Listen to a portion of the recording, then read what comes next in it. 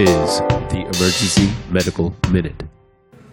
Okay, I'm going to talk to you a little bit about predicting outcome for head injuries.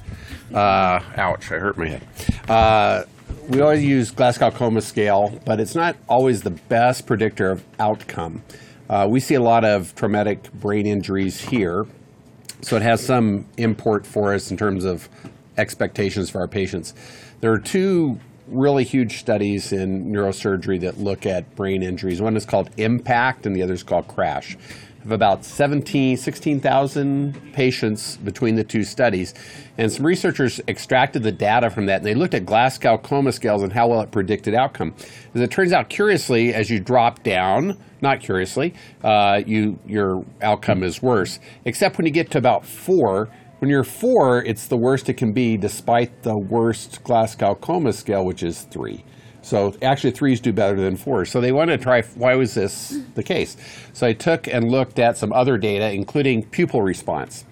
And what the researchers found, if you take the Glasgow-Coma scale and subtract the number of non-reactive pupils in the patient, you get a GCS-P score that instead of the lowest number could be 3, is now 1. So if you have no non-reactive pupils, you don't have any change in your GCS-P score. If you have 1 blown pupil, it's 1 less, and if you have 2 non-reactive pupils, it's 2 less.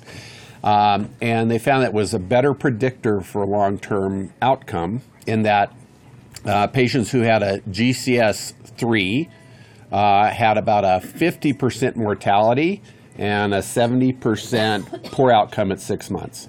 But if you took the GCS-P and subtract either 1 or 2, when you get down to 1, you have a mortality of about 74% and a bad outcome of 6 months at about 90%. So you would predict that people would do worse when they get their scores lower, but it actually is a better marker for people looking long term. So it's a GCS, which we're all used to, minus the number of non-reactive pupils to give a more accurate outcome for both mortality and 6-month poor outcome.